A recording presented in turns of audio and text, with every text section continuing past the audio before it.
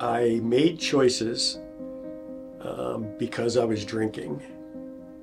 And then I was drinking because of the choices that I made. That's when the spiral really got out of control for me. I didn't have those people that I had enough of a relationship with where I could follow up with them about the things they were saying.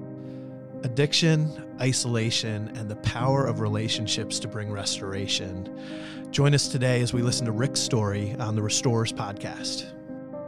I want to give a special thank you to our Season 2 sponsors, MHEB Incorporated, Amish Gazebos, Espenshade Farms, and Espenshade Mills. To learn more about our sponsors, visit wsm.org/podcast. Well, today we are here with Tawana Reed, who is our Director of Case Management and our Access Center.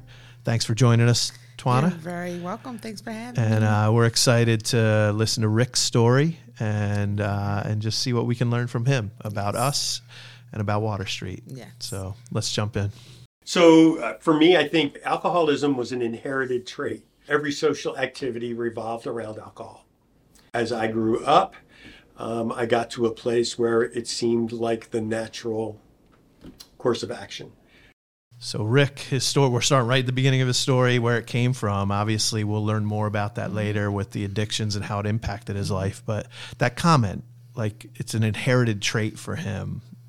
How do you feel about that? Like, is that common? Do you feel like it's like just you see that in families over and over? Absolutely. I see it here every single day where people say it's generational and you don't really understand. They learned it from their grandpa. It was okay to sit at the table with your grandpa during Christmas and have a beer, and grandpa passed it to you to have a sip. And that's where you learned it was okay to drink. I'm from generational addiction and I broke the cycle, but it was hard for others to do so. So that is so true and so prevalent here at Water Street. Yeah, and I'm guessing it's you know, you talk about especially the social side of it. There's a social side. Absolutely. There's also genetic predisposition sometimes that we see where you know, one drink and suddenly that becomes a pattern for somebody. But absolutely we see that in families. It gets passed down, and I think we can sometimes underplay the importance of that social side because it becomes a norm. Yeah. Instead of not it just being we can't do that. It's a norm for them. All right, so let's hear a little bit more of Rick's story. But I was so functioning as an alcoholic that the repercussions were never severe until probably when I turned 31 and I lost my first job because I was drinking on the job. The shame of that, of being fired, when I always considered myself to be a stellar hard worker, that's when the spiral really got out of control for me. And it was kind of cyclical in I made choices because I was drinking. And then I was drinking because of the choices that I made. I didn't have those people that would speak it, that I had enough of a relationship with where I could take it seriously or could follow up with them about the things they were saying. There's a couple things that jump out to me when I listen to that. First is that whole idea of being a highly functioning alcoholic. Yeah. And I've known some of them in my lifetime. Absolutely. I'm guessing we've seen some of them in your experience as well. And then is there something in your experience with our guests where you've seen like what turns that corner? What you know, because what makes a functioning alcoholic become a dysfunctional alcoholic? Just what Pastor Rick said, they lose something that they really thought and they were proud of. You lose a job or you lose a family member. You burn a bridge that you know you can't get back to. And that's when the light bulb goes off. Oh, I've been functioning, but have I been healed or have I worked on this stuff? I can go to work and be okay. Because some go to work and they actually need it to function at work. So when they start to lose the things that they think they have in control, now I'm no longer in control. And what does this look like for me? Yeah. And that's probably where functioning alcoholic is a misnomer. Yes, right? Absolutely. We use that to convince ourselves. Like, oh, look, I still have my job. Yes. Oh, like I haven't lost any friends until you have. My family hasn't said anything to me, so I'm okay. It's okay. But usually everybody else sees the dysfunction before you do. And then the other thing that stood out was that kind of cyclical pattern. So like I made bad decisions because I'm drinking. And then I drink because I've made some bad decisions. Yes, absolutely. And then they start to rationalize it. Oh, I did this because of this, or no, that wasn't that. And they start to think about where they lost their way and how they figure out, how can I fix it? Or I'm already here, so I might as well continue in this pattern. It's not going to stop. Yeah. And if you're in an environment, like he said at the very beginning, where it's like that's the accepted norm, it's kind of an inherited thing in your family, people start calling you out on it, but you've seen people doing this your whole life. So it's like, well, I'm not worse than Uncle Joe was. I'm not worse than, like, and he's still got a family. He's still like, and so it perpetuates. No one said anything to Uncle Joe, and he was fine. So I'm going to be fine too. Yeah. Well, let's see if Rick was fine. Yes. One of the things that I was really lacking went back to my parents, and not having the emotional or an authentic emotional connection with either one of them. Growing up, I was always by myself. And so isolation became my favorite place to be. With a father that was extremely outward focused, meant that he wasn't home that much. My mother would come to realize later on, probably had some undiagnosed mental health issues, and as a result was very absent and distant. He talked about being alone a lot. Do we see isolation in the onset of addiction?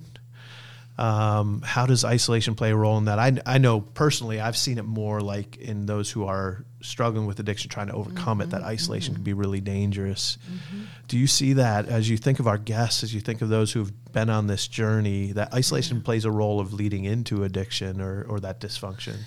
Yeah, because it becomes familiar for them. It becomes a place where it's just them and no one else gets to judge me. I'm in this place by myself, and I am by myself because either somewhere down the line they don't have the support, because what if they done the consequences to it? But isolation is familiar. It's okay. I'm by myself. I'm always going to be myself. I don't need anyone to support me. And it becomes familiar. It becomes that place of safety for them. And they figure, if I'm by myself, I can take care of myself, and it's okay. But it can also lead to a place where there's nobody to counteract the narrative in your own mind. Yeah, a very dark place. And so when you do make a bad choice, as Rick alluded to, and then you compound that by drinking to feel better about the bad choice you made, and then you've got nobody to counter that narrative because you're in isolation. Because there's no accountability for you.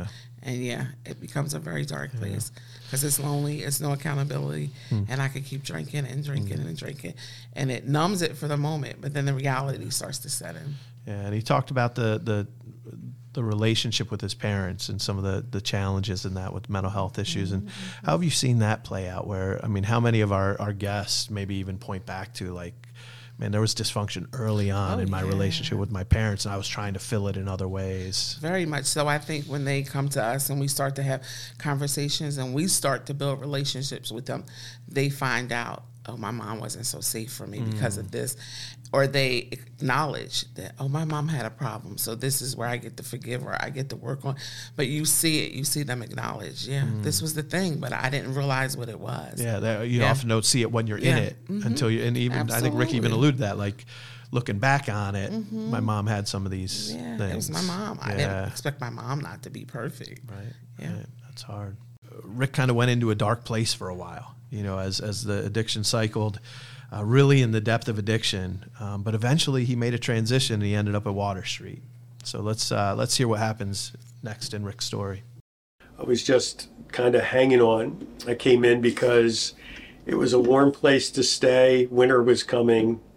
I needed some clothes and some meals, and so I came in to take advantage of what Water Street had to offer. The only thing I wanted to do was get sober, so that I could restore my relationship with my son.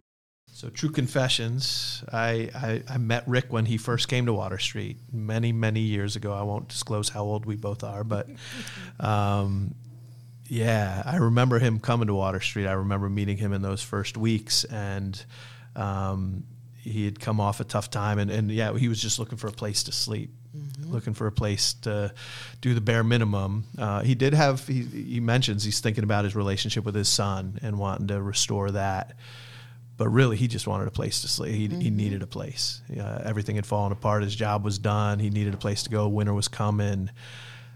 when our guests come here, how often is, we have guests who come who are like, I need change and I need help changing. We have other guests who say, I need a bed. I need to get out of the cold. Right. How common do we see those two kind of different kind of intentions as people come through the door? Every day you will see I just want food and shelter and clothing. And then I also see them change after a while. But there are people who honestly, from the moment we meet them at intake, say, I came here to get help. Where do I get help? Who helps me here? And that's beautiful because they're acknowledging and raising hands and saying, I need it. But I also love the person who says, I just need you to clothe me. I just need you to feed me. And then you see them in a week or so. Oh, I'm going to such and such class, or I'm doing this and I met this person. So you see the change starting to happen slowly but surely. And it's really amazing. But it's not uncommon that first step in the door is just about food or shelter, or I'm cold and I need that. That's that first step. We're absolutely okay with that because we'll do that. Yeah. Yeah. And you meet them with it anyway, even if they're not saying, please help me get to a deeper place. And that's where they are. That's awesome. I love that about our team. I love that about you guys embracing, like, hey, what is it you need now? And then we'll walk with you. And we often ask that question, because they come in and their minds are so full of, I need this, what is it that we can do today, right now? What can we do for you? Can we feed you? Can we just have a conversation with you? It's not all about the great picture from the very beginning. Right. Yeah. And we know with Rick, it was more than just a place to sleep. It was more than just trying to reconnect with his son. He experienced a lot more here at Water Street. When I was a resident here, I never got email. And I remember I had left, and I would come up every day, and I would still check the mail list, just the off chance that somebody sent me something. And one day in August of '94, I walked up, and my name was on the mail list, and I was shocked. I was stunned. And so I went over to the mailroom, and I'm like, Miriam, I got mail. And Miriam handed me this card, and I read it. And it was a birthday card from Miriam.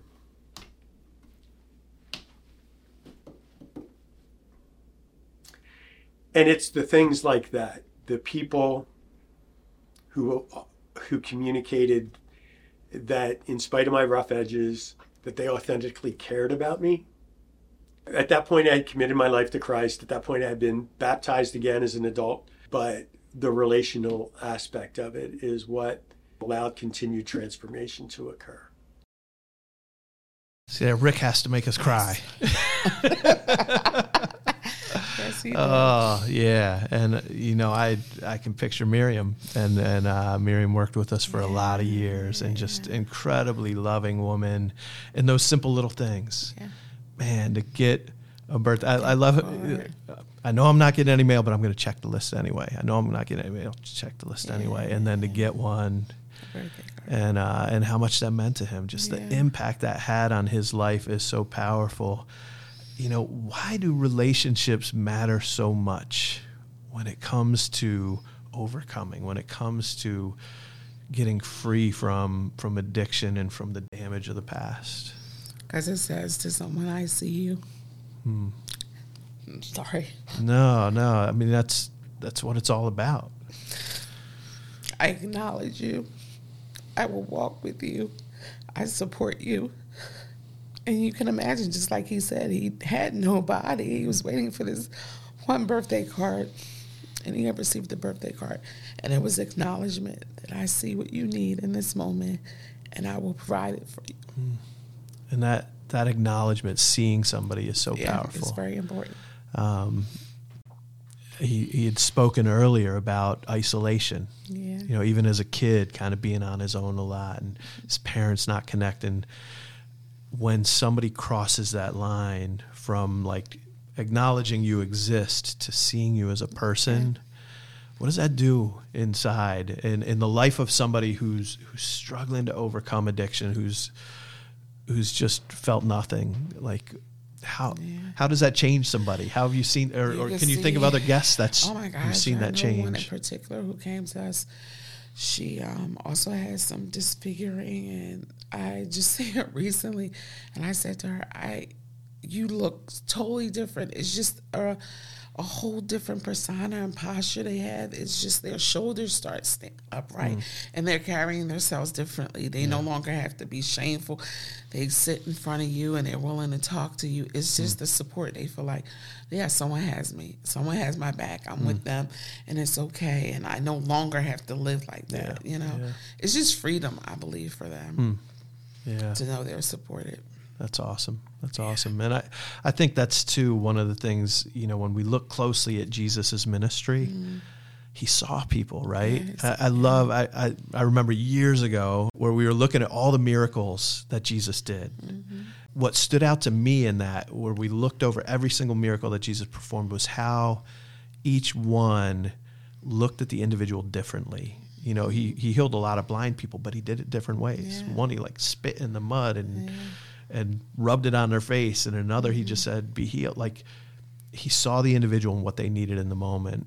And when we can do that here at Water Street, when our staff, our life coaches, our case managers can see somebody and respond to what they need in the moment, we're living out Jesus's mission in that moment. And that's what I tell my team. The philosophy I have with them is give someone something they didn't have when they came in our door. It might just be a handshake, a hug. It might just be your presence. But if you gave them something that they didn't come in our door, we've done our jobs each and every time.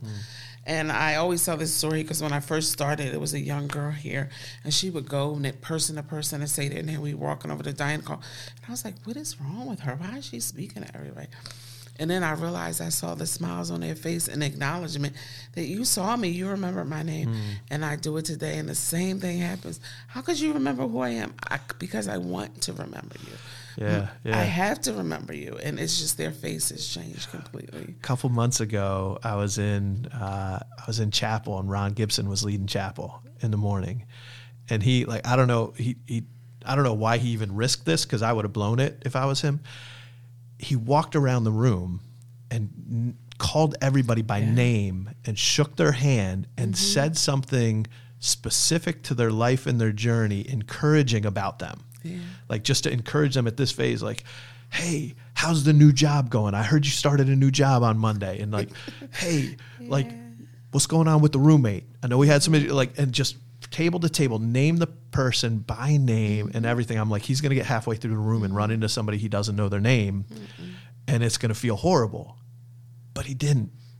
He made it all the way through the room, named every person in the room, and said a word of encouragement that was specific to their circumstance. I was like, that is Jesus at work. That is you, the case managers, the life coaches doing that every day. Just blows me away. And the impact it has. You know, Rick's life was changed, you know, by that card from Miriam, by the relationships that were established here, the hope he found in Jesus, but the relational support he got as well. It's important. Let's hear the rest of Rick's story. I worked at Water Street from January of 1994 through the end of 2006. In that time, I started out baling rags and baling cardboard. I started going to Lancaster Bible College in that time. And as I was going through Lancaster Bible College, I started working with the men and men's ministries. A friend of mine called me and said, hey, I started a mission in Wilkes-Barre, and it's a residential men's program. And would you be interested in coming up and running the program for me? The change that Rick experienced also led to a life in ministry. He took a job here at Water Street, actually ended up having several different jobs behind the scenes and in ministry here, and then eventually went on to work at the Scranton Wilkes-Barre mission, running the programs. And then in New Hampshire, he was the president of a rescue mission in New Hampshire. And now he's returned back to Lancaster. He's serving on our board. He's serving as a pastor in the community. And it's amazing to see what God's done. Absolutely. So we occasionally see guests still take jobs here at Water Street. What do you think moves them to do that? To want to work here at Water Street, and then how do you see that impact their journey? It's two components: the support they receive and the acknowledgement that I've done well. They see Water Street as the ultimate for them. I've learned everything. I've got my footing here, my foundation here, and the people that work here, did that, helped me do that, through Jesus. But they believe, like, I need to give back. A lot of them will say, I need to give back. Yeah. And they're inspiring to another guest who sees them and says, didn't I go through the same process with you? Right. So it's twofold. They inspire, but it's also encouragement for them that I've made it. I've done it, a job well done. Mm-hmm. And they're so proud of themselves. Like when they're in the kitchen and they're doing things, even at tasks, they're so proud at what they do. And you see it and you see their faces, and they'll tell you, I made that, or I put that together. And it's just the support they receive, the love they receive, and acknowledgement, a job well done. Yeah, and there's an affirmation they receive in that. Absolutely. And our little quote, "Restored to be restorers." That's our podcast name. It's seeing a guest who's experienced restoration now providing restoration to others by being a part of the staff. Which a lot of times they don't even realize they are restoring another one's faith, and I can make it. And then that's the ultimate beauty too. I don't know what I'm doing, but I'm doing it. Yeah. Yeah. And it's exciting to see when they do that elsewhere as well, going out to other kinds of jobs, other kinds of ministries. But it is really special when they're able to do it right here at Water Street, where they receive that life change and can offer it to others as well. Yeah, it's exciting. At the end of the day, and something that we've tried to communicate at the rescue missions that I was at, was how the lack of relationship, authentic, mutually accountable relationship, is probably the biggest stumbling block that a lot of our men and women and children, like all of them, if they don't have that, that's like the vital piece of the puzzle that's missing. On those days where I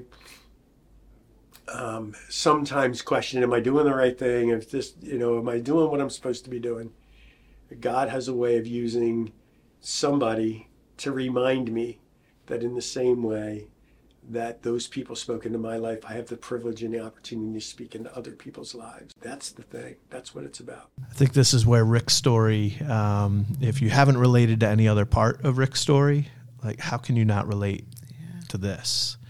How critical those relationships, the people who see you, as you said earlier, who demonstrate the love of God to you, what a critical role that plays in all of our journeys and life transformation. I'm going to ask a different question of you. Who was that relationship for you? Who has, and maybe it's 20 people, but if you could pick one, who's that person who, they've loved you, they've walked alongside, that accountability and encouragement that's helped you be who you are? Yeah. I was a teen mom. I tell it to the guests all the time. I was a teen mom, and I should have been thrown away. My mom struggled with addiction, and my grandmom seen past it. She seen that I was not going to be a statistic. She saw me through college when I wanted to give up. I felt like I couldn't do it. She took care of my son so I can go to college and still allowed me to be a young adult, but also had challenged me to be so much better than I thought I was. So she saw me when I didn't see myself. Wow. And she didn't see me as her granddaughter. She saw me as a girl that she wanted to support, who she loved very much. But it was the push, it was the acknowledgement that I know this is hard, because she never told me it wasn't hard. Yeah. And she never said, this is going to be easy because I'm going to take your baby and you go back to school. No, it's going to be extremely hard because I'm going to hold you to standards that you sometimes don't feel like you can accomplish. But she did, and she truly walked alongside me until the day she died. Yeah. Wow. Yeah. What a gift. She was amazing. She was a gift. That kind of relationship, the love and the accountability. Yeah. Those two going hand in hand. I think that's Rick reflected that, your story with your grandmother. That's just so beautiful, because she could have, and sometimes as grandparents, you and I can both relate to this. We can overdo the love side, right? Yes. We're going to do, we're just going to love them. No. But the accountability is so important too. And those relationships play such a key role. I love, Rick's thoughts there about that role that it plays and how transformation occurs because of those relationships. God uses people to demonstrate his love in tangible ways to us that we can't just experience out of thin air. And so we have the joy and the privilege of being able to do that. I know I've experienced it in my life. Interestingly enough, Rick is one of those people in my life who demonstrates love and accountability to me. Yeah. And, as we went on our journeys and, where I could walk alongside him when he was struggling. And then now he's my pastor, and he's the one who holds me accountable, and he lifts me up when I'm struggling with stuff and reminds me of who God wants me to be. And I'm so grateful for him. I'm grateful for you, TJ, joining us today, and all that you do for our guests and for our community. And I hope you guys enjoyed it. I encourage you to think about who is that one person who's been that source of love and accountability in your life, that relationship that's brought you to a place of restoration. Give thanks to God for them today. Thanks for listening.